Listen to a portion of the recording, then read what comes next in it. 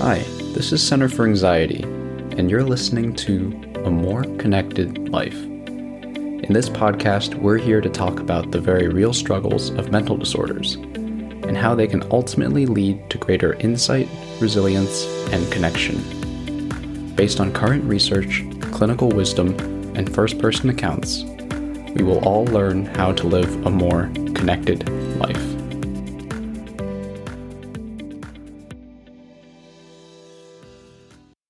Hi, everyone, and welcome back to another episode of A More Connected Life. My name is Julia Payne, and today I'm joined by Tori Maidenberg, a licensed master social worker at Center for Anxiety who specializes in dialectical behavioral therapy, family and couples therapy, and exposure response prevention therapy. Welcome to the podcast, Tori. Hi, Julia. Thanks so much for having me. I'm excited to be here. Of course, we're excited to have you. So today we're going to be discussing the benefits of collaboration in therapeutic settings. In therapy, there's a lot of room for collaboration between therapists and other therapists, between clients and therapists, between clients and their families or other support networks, and of course, between clients and other clients if they're participating in group treatment. So there's really tons of room for collaboration. So jumping right in terms of collaboration first between therapists and other therapists, in what ways do therapists collaborate and support each other outside of sessions with clients that clients might not see on a day-to-day basis? Yeah, it's a really good question. And this is definitely one of my favorite topics, talking about collaboration and connection. I think there's a few ways that we collaborate as therapists with one another. And the first is supervision. And so, I think supervision, what that does is it affords therapists the opportunity to hear a different perspective to increase our therapeutic skills. It's really where we're held accountable to implement evidence-based interventions and uphold ethical standards. And it's also a place to get support and guidance and mentorship. And I think it's really helpful because it provides this sort of checks and balances, if you will, for clinicians, and also provides us with the professional development that we all need. And it's helpful because, a good supervisor acts as a mentor. They provide guidance and support while encouraging their supervisee to grow. And your supervisor can provide you with new insights or suggestions that you may not have considered before, which in turn increases treatment effectiveness. It also helps with client retention and overall staff satisfaction. There's another component, which is also group supervision. And for me, I think of group supervision as sort of this peer-to-peer consultation group, whereby members bring case consultation questions to group, and group members get to pool their skills and knowledge and experiences to problem solve ways that the therapist can implement new strategies and interventions.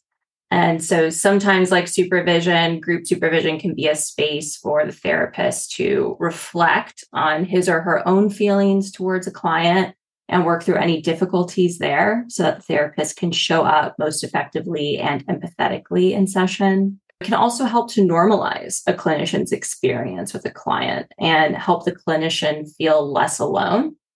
Some of the most effective interventions that I've personally implemented with clients have come from group supervision at CFA, where I got to pool a number of ideas and strategies from my colleagues and implemented them in session. And I also have been able to rely on my colleagues for much needed validation and empathy when dealing with a challenging case. So I'm a huge proponent of group supervision. I love that you mentioned both individual supervision and group supervision, and how individual supervision, you really have a mentor almost who has more experience than you and can provide guidance based on what they've learned and through their experiences. But I love that you also mentioned group supervision. I'm not a clinician myself, so I've never been in group supervision, but I participated in consultation meetings, which being able to view and observe therapists providing advice to each other in a group of therapists, it shows how one clinician can take a little bit of advice from a few different people, perhaps, and maybe taking a little bit of advice from each person rather than just hearing from one person. You are diversifying the advice that you can give, and it's creating a better opportunity for you to consider things that maybe you wouldn't have thought about if you hadn't had the opportunity to consult with other clinicians who perhaps have worked with a client who's going through something similar, have met similar setbacks that you might be experiencing. Completely. Yeah, completely. And I think, like you're saying, it provides that more holistic understanding of the client. Yeah, definitely. And also just mentioning being a therapist can be a very difficult job, and having that emotional support from your peers as well can be really validating and can help you feel a little less alone with the responsibility of taking care of another client. Completely. Yeah. Could you maybe provide an example of when supervision helped you make a breakthrough with a client about something? Ooh, good question. Yeah. I'm going to be a little bit vague here. Some supervision I received for a cisgendered heterosexual couple that I was seeing. And this couple, when they came to me, were on the brink of a breakup. It was pretty clear to me that the female client wanted the breakup from the outset. And it felt to me like she kind of wanted to cross her T's and dot her I's before making that final decision, which is a totally valid reason to come to couples therapy.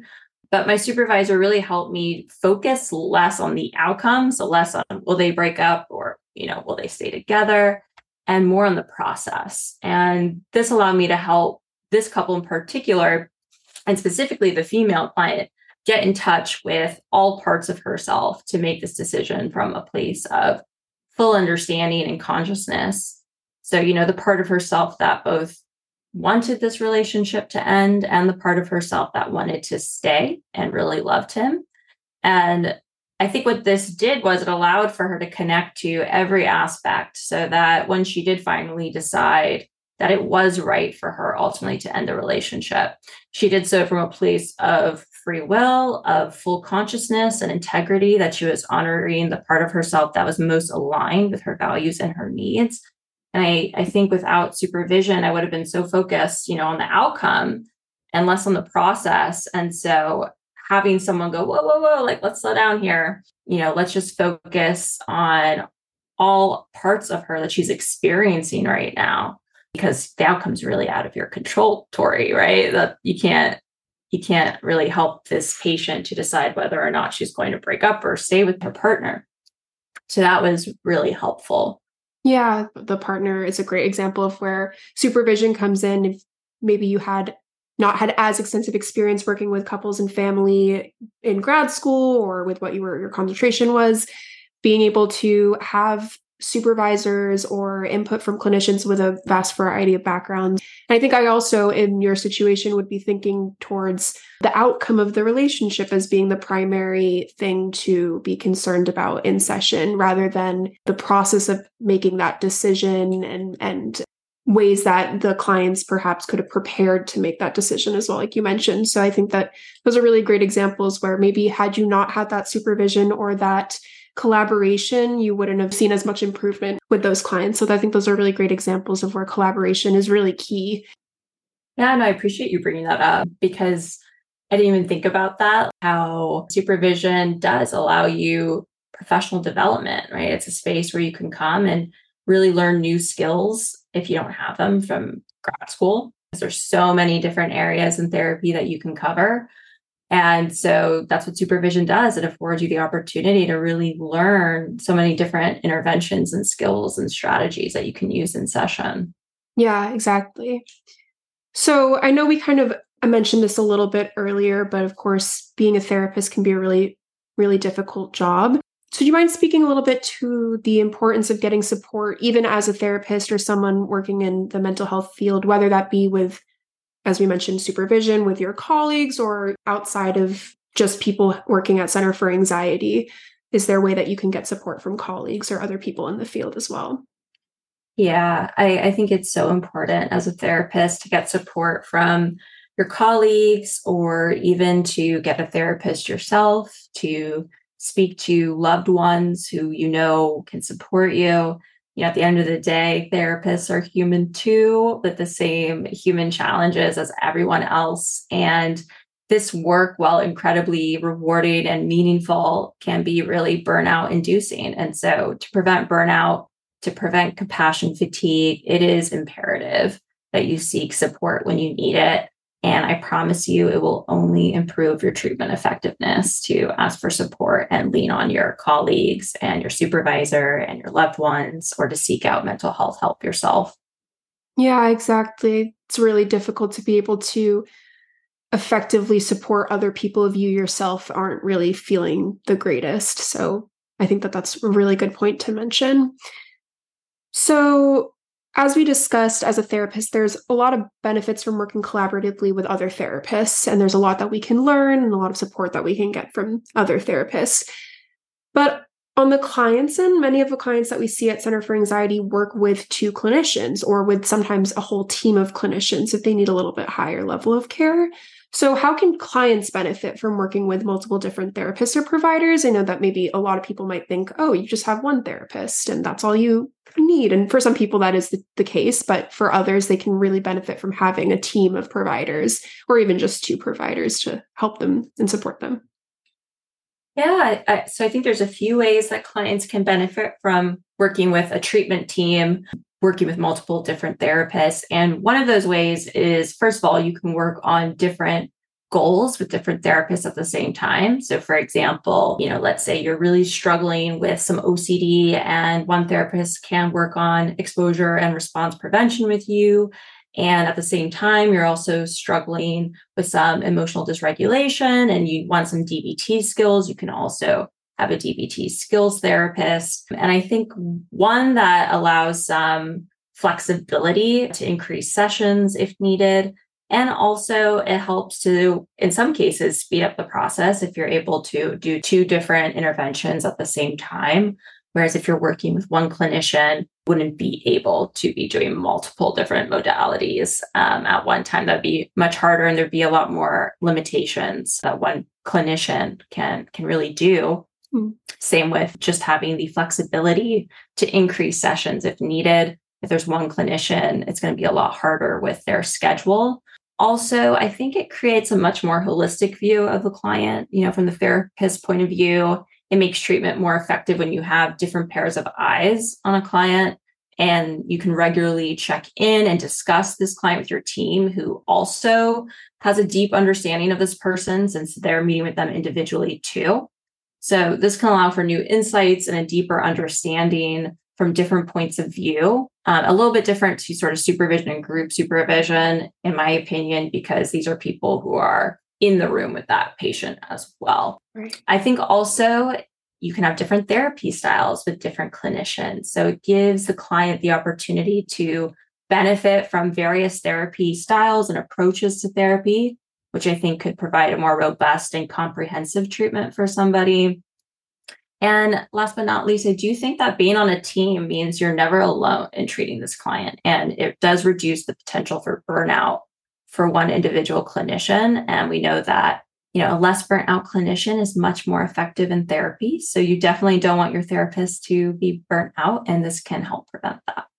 Yeah, I think those are all really good things to mention. Of course, we just talked a lot about supervision and the benefits of supervision, but actually meeting with a team of clinicians who know the client personally, have been in session with them or been in session with their families or whatever it may be, is a different kind of knowledge that when you're in supervision, supervisors just hearing from the therapist their experience in session.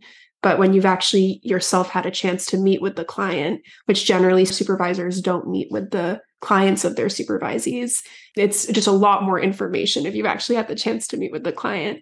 And I also think mentioning different therapy styles and different modalities is important as well. You could have one therapist who was more maybe strict or more pulled you accountable. Good cop, bad cop.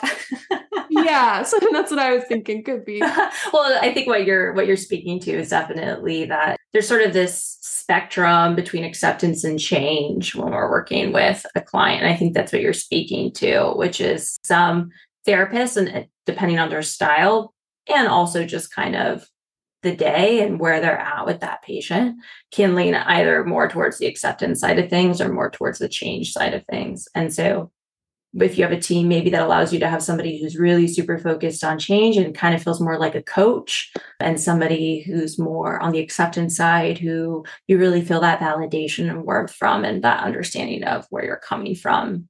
Yeah, Yeah, you put it into words exactly what I was trying to say, and that was really well said. So, beyond just collaboration between therapists outside of session and collaboration between therapists who are working with the same clients, there's a lot more room for collaboration. It kind of never ends, but there's collaborative therapy. So, group therapy, family therapy, couples therapy. Sometime if it's an adolescent client, bringing in a component of parenting sessions as well. So there's a lot of room for collaboration in the sessions and between clients. So how can clients really benefit from collaborating with other clients in a therapeutic setting, whether that be strangers in a group therapy setting or people that they know, their support system, their family, their friends being included in sessions as well? Yeah. So, at the end of the day, we're social creatures and we do most of our learning from one another. And many of our problems are interpersonal. So, while individual therapy is a place where you can absolutely learn more about yourself and have a safe space to explore and practice with your therapist, most of the practice happens outside of individual therapy, out there in the quote unquote real world, interpersonally with other people. So group therapy and family therapy and couples therapy brings more of the outside world into the therapy space. And in group therapy in particular, I think it allows the client to get modeling from others, to get other ideas, to socialize, to receive validation and valuable feedback from other members of the group, and have your experiences and emotions seen and understood by multiple people, which can really take the shame and blame out of many people's experiences and alleviate a lot of symptoms. And groups help to normalize someone's experience so that they feel less alone in what they're going through. And as social creatures, having your experience seen and validated and normalized is fundamental to healing and to being human.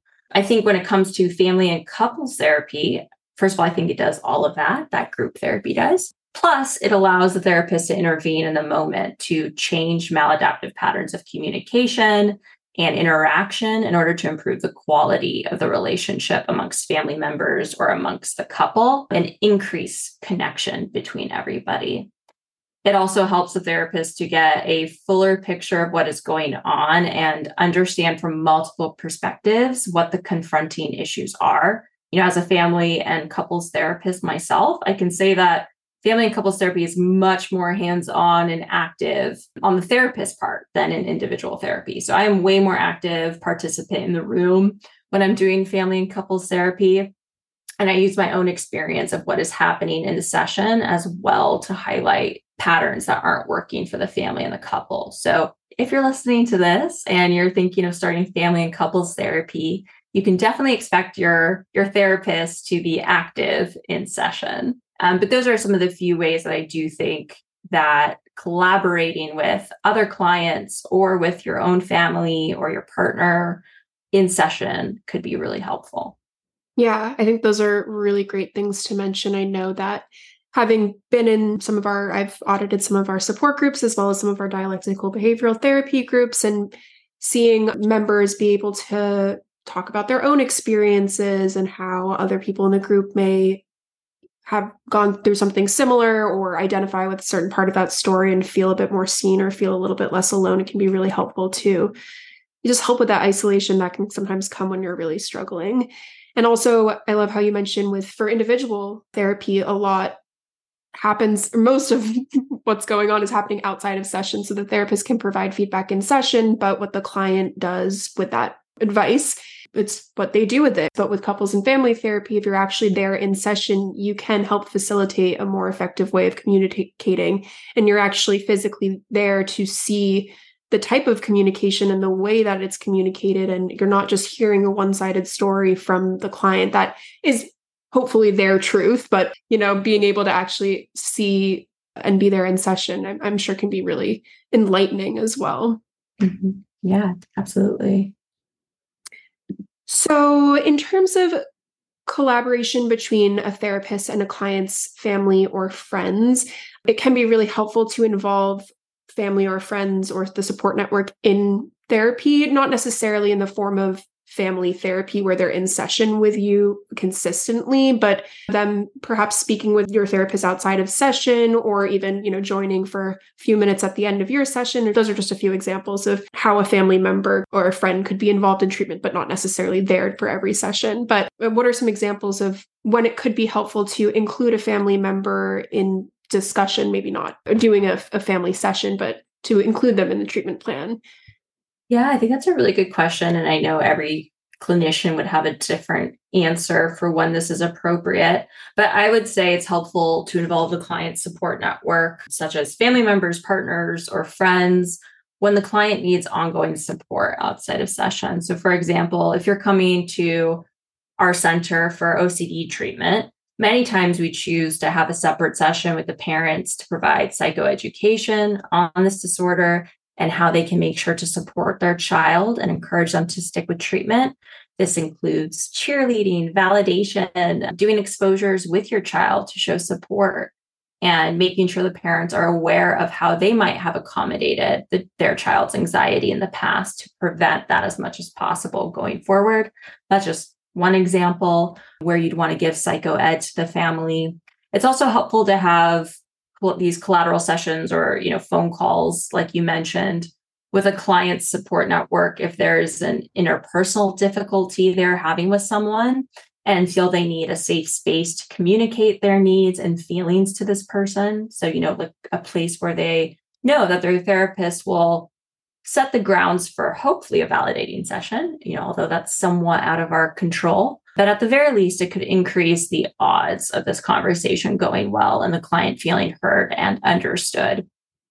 And I think last but not least, meeting with a client support network can also provide a fuller picture of the client for the therapist. And that can really help the therapist to understand this patient more fully and be more effective in session. So if we're using that OCD example, again, there may be parts of someone's OCD that they are unaware of, and that really affects their loved ones more so than them. And that can provide some insight that they may not have yet acquired. Yeah, that makes a lot of sense. And I like that you mentioned that it really just depends on the provider. It depends on the client. It depends on that relationship. And of course, the relationship between the therapist and the client themselves is what's most important. And that's prioritized over the therapist relationship with any family members or support networks. And it can be, not effective to include other people in treatment. But I think it's great to mention there are certain instances where it can be really helpful to have other people involved in treatment as well, whether that be providing support outside of session or, as you mentioned with the OCD example, providing further context to a situation that the client themselves might not even have fully realized themselves. So that's a point that I hadn't thought of. I think it's really great to bring up.